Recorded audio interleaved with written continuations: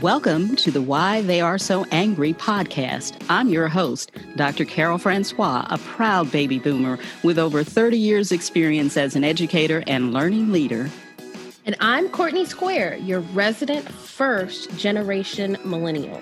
Join us as we present an unvarnished look at systemic racism in America throughout history and up to modern times. We invite you to pull up a chair, put in your earbuds, and allow us to enlighten, educate, and explore the real reasons why Black African Americans are so angry. Because until you know the whole history, it isn't American history at all. Courtney, we'd like to think of sports as the great equalizer, as the one area of American life where a person, regardless of race, can enter the arena and find a level playing field, so to speak. Unfortunately, systemic racism is as deeply rooted in sports as it is in most other aspects of American society. You are so right, Aunt Carol. Racism in sports has been used in so many different ways, sometimes to separate and others to justify, and in others, it's masked as patriotism. You're right, Courtney. Sports has been used in all of those ways, but sports has also been used as a form of protest. For example, on August 26, 2016, San Francisco 49ers quarterback Colin Kaepernick refused to stand for the national anthem. He said, "I'm not going to stand up to show pride in a flag for a country that oppresses Black people and people of color. To me, this is bigger than football, and it would be selfish on my part to look the other way." It was a very quiet, respectful protest, Aunt Carol, but you would have thought that Colin Kaepernick had made some sort of incendiary or profane statement by the reactions he received. Kaepernick's protest was in direct response to police killings and brutality in African American communities and America's systemic racism in general, and that would include in professional football. Now, he paid the price for taking a knee against social injustices, since his choice led to the end of his career in what many believe was a pernicious ostracism from football, even though he was one of the most successful quarterbacks of his time. He certainly did pay. Now, he is starting to be honored, but hopefully in the future, those courageous steps or those quiet times of kneeling on the field will be looked at as a heroic fight against his systemic racism in sport. Now, Colin Kaepernick was on point for his objection to systemic racism in America, and his courage certainly needs to be recognized. But football isn't the only sport that has had its share of protest and racial inequality. We need look no further than Major League Baseball, basketball, football, and some elite sports for other glaring examples. So how far are we going back, Aunt Carol? The 50s, the 40s? Oh, no, my dear niece. We're going to go back further than that. We're going to take a look at baseball in the 1800s. Now, on August 10th, 1883, Cap Anson, the owner, manager, and first baseman of the Chicago White Sox, took his team to Toledo, Ohio. They were going to play an exhibition game. Now, he demanded that the Blue Sox not play Moses Fleetwood Walker, the Black African-American catcher. Now, get this. Walker wasn't going to play anyway because he was injured. But when Toledo's manager, Charlie Morton, heard about Anson's demand, he took a stand and called his bluff, starting Walker in right field. Well, Anson responded by saying, quote, "We'll play this here game, but won't never no more with the," and he used the N-word. Now, Toledo joined the American Association the next year, and on May 1st, 1884, Walker became the first Black African-American major leaguer when he took the field against Louisville. But 3 years later, Anson finally got his way when baseball owners enacted a rule barring Black players from professional baseball. Oh, wow. And that wouldn't be reversed until Jackie Robinson integrated the MLB in 1947 with the Dodgers. Now, once again, your grasp of history is on point, my dear niece. Jackie Robinson endured racial slurs, hate mail, and even death threats, but he opened the door for others to charge through, even though it had been slammed shut back in 1884. Now let's talk about the NBA, since it's had its own examples of systemic racism. Here are just two. While in Lexington, Kentucky, for an exhibition before the 1968-62 season, Bill Russell and other Black members of the Boston Celtics were refused service at a restaurant, so they boycotted the game. The groundbreaking statement at the time when Blacks were expected not to complain publicly about discrimination sent shockwaves through the NBA. Now, Russell subsequently became an outspoken advocate later for integration. More recently, in 1998, Denver Nuggets guard Mahmoud Abdul-Rauf was having the best season of his career when he decided to stop standing for the national anthem. Now, NBA Commissioner David Stern suspended him for his protest, and they eventually came to an agreement. The player could close his eyes and look downward during the anthem. And from then on, that's just what he did. And while he put his eyes down, he said a Muslim prayer to himself. Now, in reaction to Abdul-Rauf's decision, two Denver disc jockeys trespassed on a mosque and played the national anthem with their trumpets. And 5 years later, arsonists burned down Abdul-Rauf's home in Gulfport, Mississippi. I am not even surprised because a year earlier in 1997, current NBA coach Doc Rivers' home was burned down in a racially motivated attack. Now, you'll remember Doc Rivers made a very impassioned speech when the NBA decided to sit out a game after the shooting of Jacob Blake in Wisconsin. Well, I'll tell you, Doc Rivers and other NBA players have been very staunch in speaking out and standing up and protesting against systemic racism. And I do recall Coach Rivers' response. Now, one of my favorite stories is how a group of athletes from a variety of professional leagues came to the support of Muhammad Ali. On June 4th, Jim Brown, Bill Russell, you remember him from our other story, Lou Alcindor, who's now known as Kareem Abdul-Jabbar, and other prominent Black athletes met in Cleveland to back Ali, who had refused induction into the Army as a conscientious objector. Well, 2 weeks later, Ali was convicted of draft evasion. He was sentenced to 5 years in prison and stripped of his heavyweight title. Now, although there were many instances of whites avoiding the draft, running off to Canada, or claiming to be conscientious objectors, most people believe officials wanted to make an example of Ali, a strong Black African American who stood up for his rights. Now, here's another story. Kareem Abdul-Jabbar, when he played college ball, systemic racism confronted him in a really weird way. The NCAA Basketball Rules Committee outlawed the dunk. The committee said it was a way to restore competitive balance to the game, but the ban clearly had a target. According to Abdul-Jabbar, he responded by saying, "To me, the new no dunk rule smacks of a little discrimination." He told the Chicago Defender, "Most of the people who dunk are Black athletes." Since then, Kareem has emerged as a force for social change and social justice. I have definitely read a lot of think pieces from Kareem Abdul-Jabbar, and that story about Muhammad Ali is amazing. I've always thought of him as just the greatest of all time. Well, he is and he was, and for many reasons other than just in the boxing ring. He was a voice for social change and social justice. Even in a sport that African Americans are not usually associated with, which is one of my favorites, that's hockey, it's had its own sticky history history with systemic racism towards its Black players. In 2019, the San Jose Sharks forward Evander Kane revealed that a commenter posted "stick to basketball" on his Instagram page.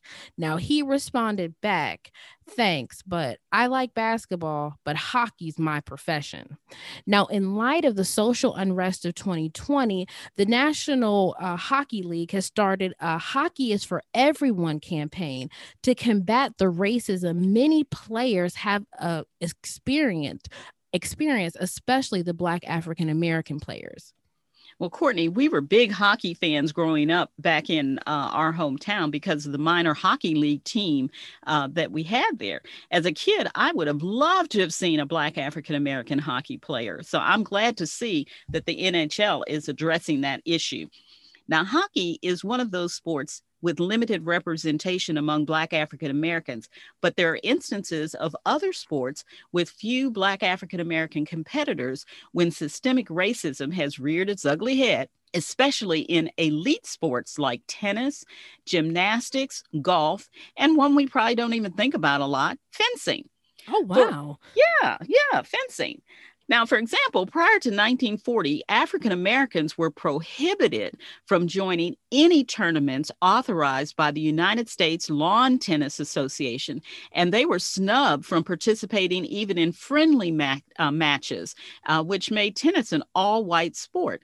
Now, that color barrier began to fall in 1950 when Althea Gibson became the first Black African American to participate in the U.S. Nationals. Now, as you know, Courtney, both your uncle and I enjoy playing golf, but the PGA itself, the Professional Golf Association, had a, quote, Caucasian-only policy until 1961. And the holy grail of golf, the U.S. Masters, had a whites-only policy until 1975. Now, it's reported that the co-founder of the Masters, Robert Clifford, once said, quote, "As long as I'm here, the golfers will be white and the caddies will be Black." Oh, now, wow. Yeah, what a quote. Now, another elite sport, women's gymnastics, has its own sad incidents of racist behaviors. The history of Black African American women in gymnastics is relatively recent, with the most notable stars in the field being Gabby Douglas and Simone Biles, both of whom were on the gold medal winning 2016 American team. Sadly, both gymnasts have been subjected to racial slurs, isolation, and denigration of their skills. Now, another elite sport that's not widely watched, but one in which Black African Americans are making their mark, is fencing. Unfortunately, in 2020, Boris Vaxman, an assistant fencing coach at St. John's University, was fired after a secret recording of him surfaced in which he made very derogatory comments about Black African Americans when he was giving a private session. Oh, wow. Now, fencing is something that I would have loved to be involved in. Even in cheerleading, Aunt Carol, there have been issues with systemic racism. Things like racist Snapchat videos directed towards Black cheerleaders, to issues with their hair. Even those who have cheered us on to victory have had to face and deal with not only segregation by their teammates, but also systemic racism. Another incident involved Brown University. The 8 members of an all-Black cheerleading squad for Brown refused to stand for the national anthem before a March 8, 1973 game with Providence College, saying the flag no longer represented them. The Providence City Council censured the women and denounced the university, but Brown's president, Donald Hornig, defended them, citing their right to free expression. Well, I give all accolades to Donald Hornig for defending them, because they did have free expression, and cheerleaders should be able to stand for things they believe in. Now, speaking of standing for things they believe in, back in the day when I was a high school cheerleader, I was a target of systemic racism when the cheerleading coach, egged on by some of the cheer squad, wanted to ban me from cheering because I wore an Afro hairstyle. And that was back in the day of Black power and, standing up for your rights. They weren't successful in banning me, but that incident still rankles me to this day. Now, back to college. college football has its own history of discrimination. Now, here's a story that I read about and had actually knew of, but had forgotten. A group of players who became known as the Syracuse Eight, they actually were 9 Black African Americans on the Syracuse football team. They decided to sit out the 1970 season in an effort to bring racial equality to a program that had produced pro football famers like Jim Brown and John Mackey, and even the 1961 Heisman Trophy winner Ernie Davis. It was a powerhouse. They were demanding better medical care, stronger academic support for all student athletes, fair intra-squad competition, and the integration of the coaching staff. Well, they weren't taken very seriously. Their head coach, Ben Schwartzwalder, actually joked about finding a Black assistant coach. He said, "I looked for one on the way home, and I looked for one on the way back to coaching, and I couldn't find any." So obviously he didn't take it very seriously, and he thought it was funny not to have an integrated coaching staff. Now, those 9 players, some of whom could have been playing in the NFL, they turned their focus to academics, and their protests actually galvanized the faculty and brought about, grudgingly, changes to the football program. Now, finally, in 2006, Syracuse gave the group the Chancellor's Medal and the Letterman jackets they should have been given 36 years before. Now, that's just one story about college football. I believe you have one to tell too. I definitely do. And I'm so glad those Syracuse players finally got the honors they were due. Now, the story that I have to tell has a little bit of myth busting. Now, many people believe that the college game that broke down the barrier for race in college football was played in 1970. Paul Bear Bryant's all-white Crimson Tide of Alabama and John Mackey's fully integrated Trojans that featured an all-black backfield served as the catalyst for rapid integration of the Southeast Conference football programs. And it ended with the Crimson Tide losing. Now, before sports fans have my head, yes, the game between Alabama and the USC Trojans did take place, and it did push the cause for integration in college sports forward, but it just wasn't the first integrated game. Now, the game that started integration actually was played on November 29th, 1969, when the all-black football team of Florida A&M and HBCU took on the virtually all-white team of the University of Tampa before a racially integrated sellout crowd of 40,000 people, which constituted probably the largest act of mass integration for a public facility since emancipation. Now, Coach Gaither was the coach for Florida A&M. Now, he knew that an integrated game would require the permission of the Board of College Regents. So he had to go about getting his permission in a very covert way, which caused him to step back from the civil rights movement. And it took 2 years to get this permission, and it made it seem like he was making friendships and relationships with segregationists, which was very much frowned upon. Now, Gaither understood the obstacles that a game like this would cause. A victory for Florida A&M would prove that a black team could outplay a white team, and a black coach could outthink a white coach. And Coach Gaither was warned that a game like this could not be played without a race riot. But Coach Gaither knew the real reason. And what was that? What was the real reason? Now, in the South, college football from all white teams supported the ideal of white supremacy and that lie. And he knew if an all black team won, that would topple that salacious theory to the ground. Now, Coach Gaither reluctantly received permission for the game, but in a very underhanded way. The Board of College Regents only gave him verbal permission. That way, if a race riot or anything went wrong, all the blame would fall on the coach and the black players and not the Board of Regents. Kind of like the old Mission Impossible. If you're caught, we disavow any knowledge of your behavior. You got it. And even though he had approval for the game, it would take another 2 years until he found a coach willing to take the risk and play. Well, this is a cliffhanger, Courtney. I love college football, so this story is exactly the kind I love to hear. Now, the added dimension of Coach Gaither putting his career on the line makes the story even more exciting. So let's take a break. And when we come back, let's see if this game heads to the goal line. Want to learn more about systemic racism? Or maybe you want to leave us a comment, rate our show, subscribe, get Watts of swag, or reach out to us on social media? Well, you can. Go to our website, www.podpage.com, Why Are They So Angry, and connect with Courtney and me. You can even sign up to take our course, Systemic Racism, See It, Say It, Confront It. All that waiting for you at www.podpage.com, Why Are They So Angry? See you there. Okay, Courtney, we're back, and I'm ready to get to those stands and watch the game. What happened? Well, when we left off, Coach Gaither of Florida A&M had gotten his verbal permission for his integrated college football game.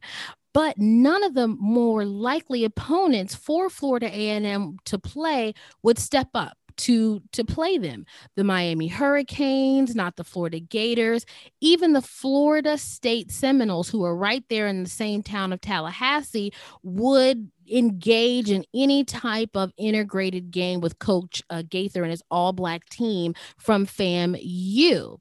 Now, later on that year, a new coach from up where we're from in Pittsburgh took on the challenge. His name was Fran Kirchie, and like I said, he is from Pittsburgh, and he had divided his childhood between Pittsburgh and Miami, but he'd always had a visceral abhorrence to segregation. So he stood side by side with Coach Gaither, ready to take a risk.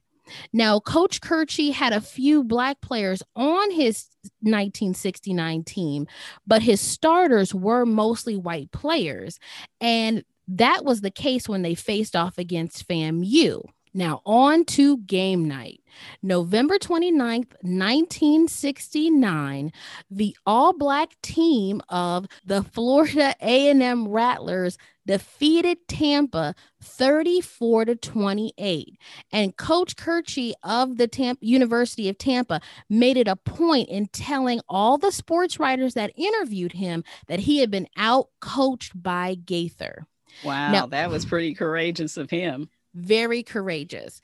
Now, he had his own set of demands for the University of Tampa. He wanted to demand more integration on all sports teams.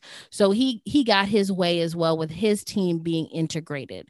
Now, some years later, Coach Gaither looked back and said, that game has to be the most important game of my life. And it proves a game of that type could be played with tension and competitiveness. It could be played with whites and blacks in the Deep South without any undue racial violence, without the fans, the players, or the community becoming upset, with good sportsmanship by both teams and the players.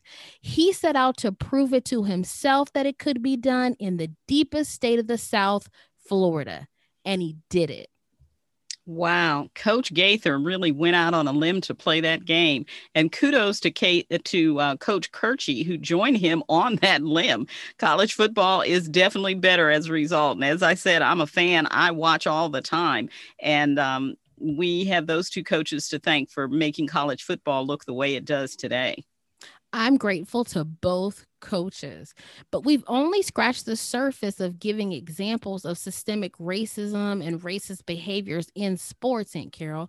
But our audience needs to know that something is being done to address this cancer in sports.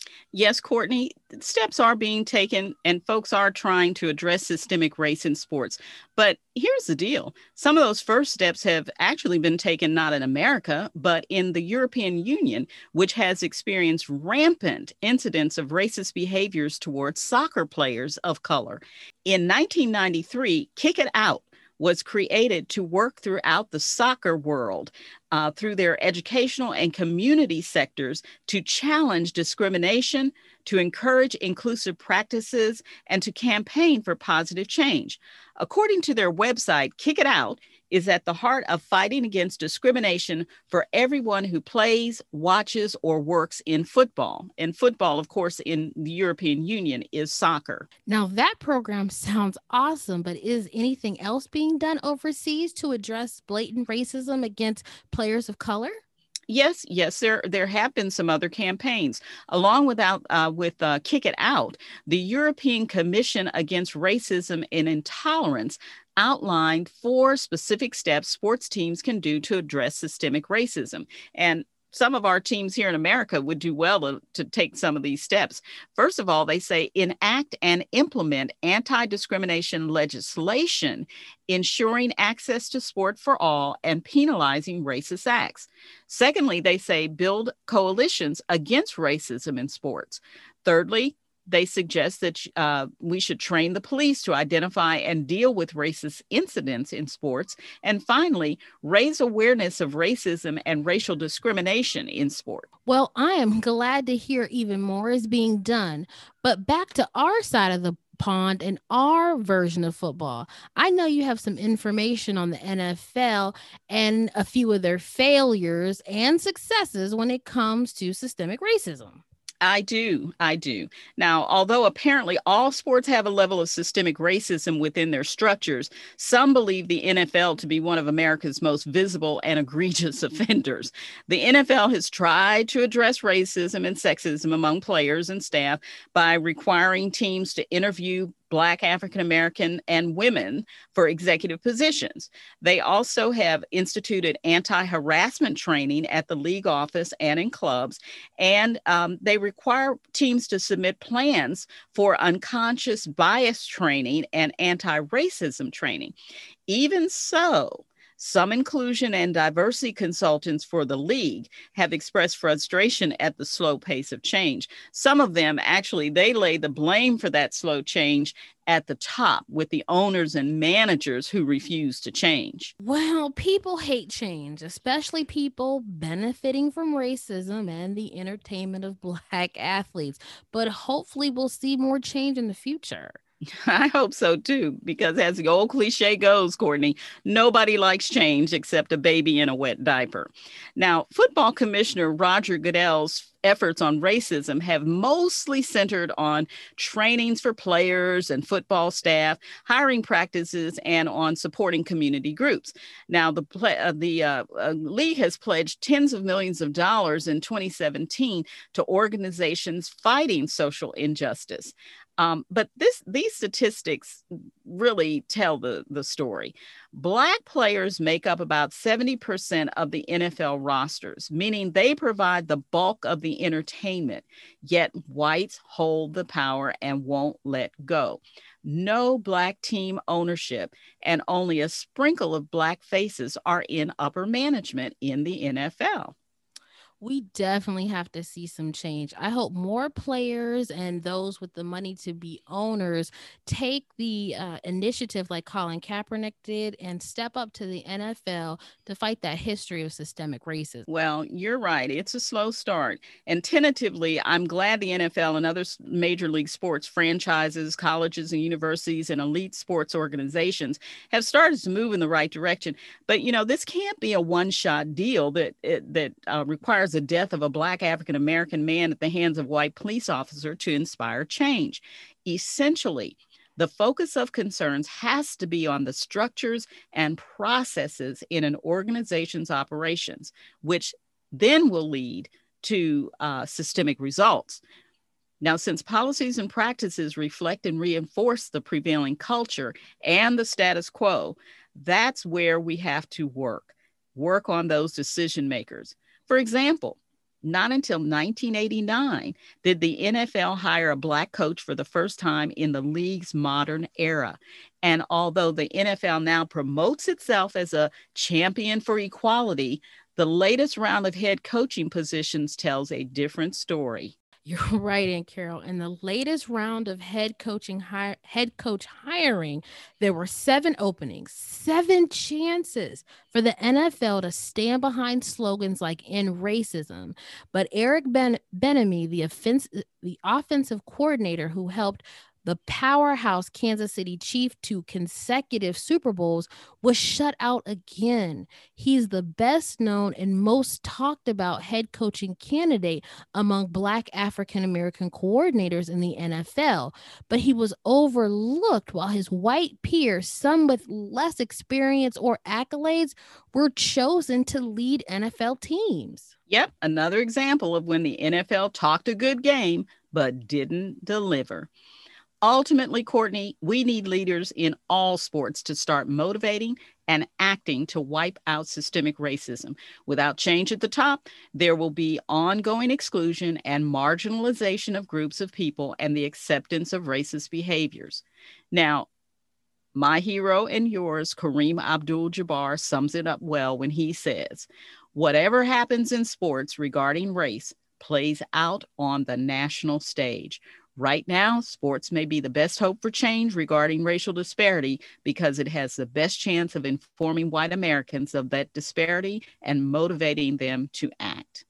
So true. Now, we can't end the show, Aunt Carol, without noting Diane Durham, who at age 14 became the first Black African American gymnast to win a USA Gymnastics National Championship, died on Thursday, February 4th, 2021. She was 52. A hail and a farewell to Diane Durham. Now that brings this podcast to a close. So if you'd like to contact us on social media or catch up on any missed episodes, visit our website at www.podpage.com/whyaretheyssoangry. That brings today's episode to a close. We hope you join us next time when we continue providing the answer to the question, why are they so angry? As always, we hope you learned something so you can see it, say it, and confront it.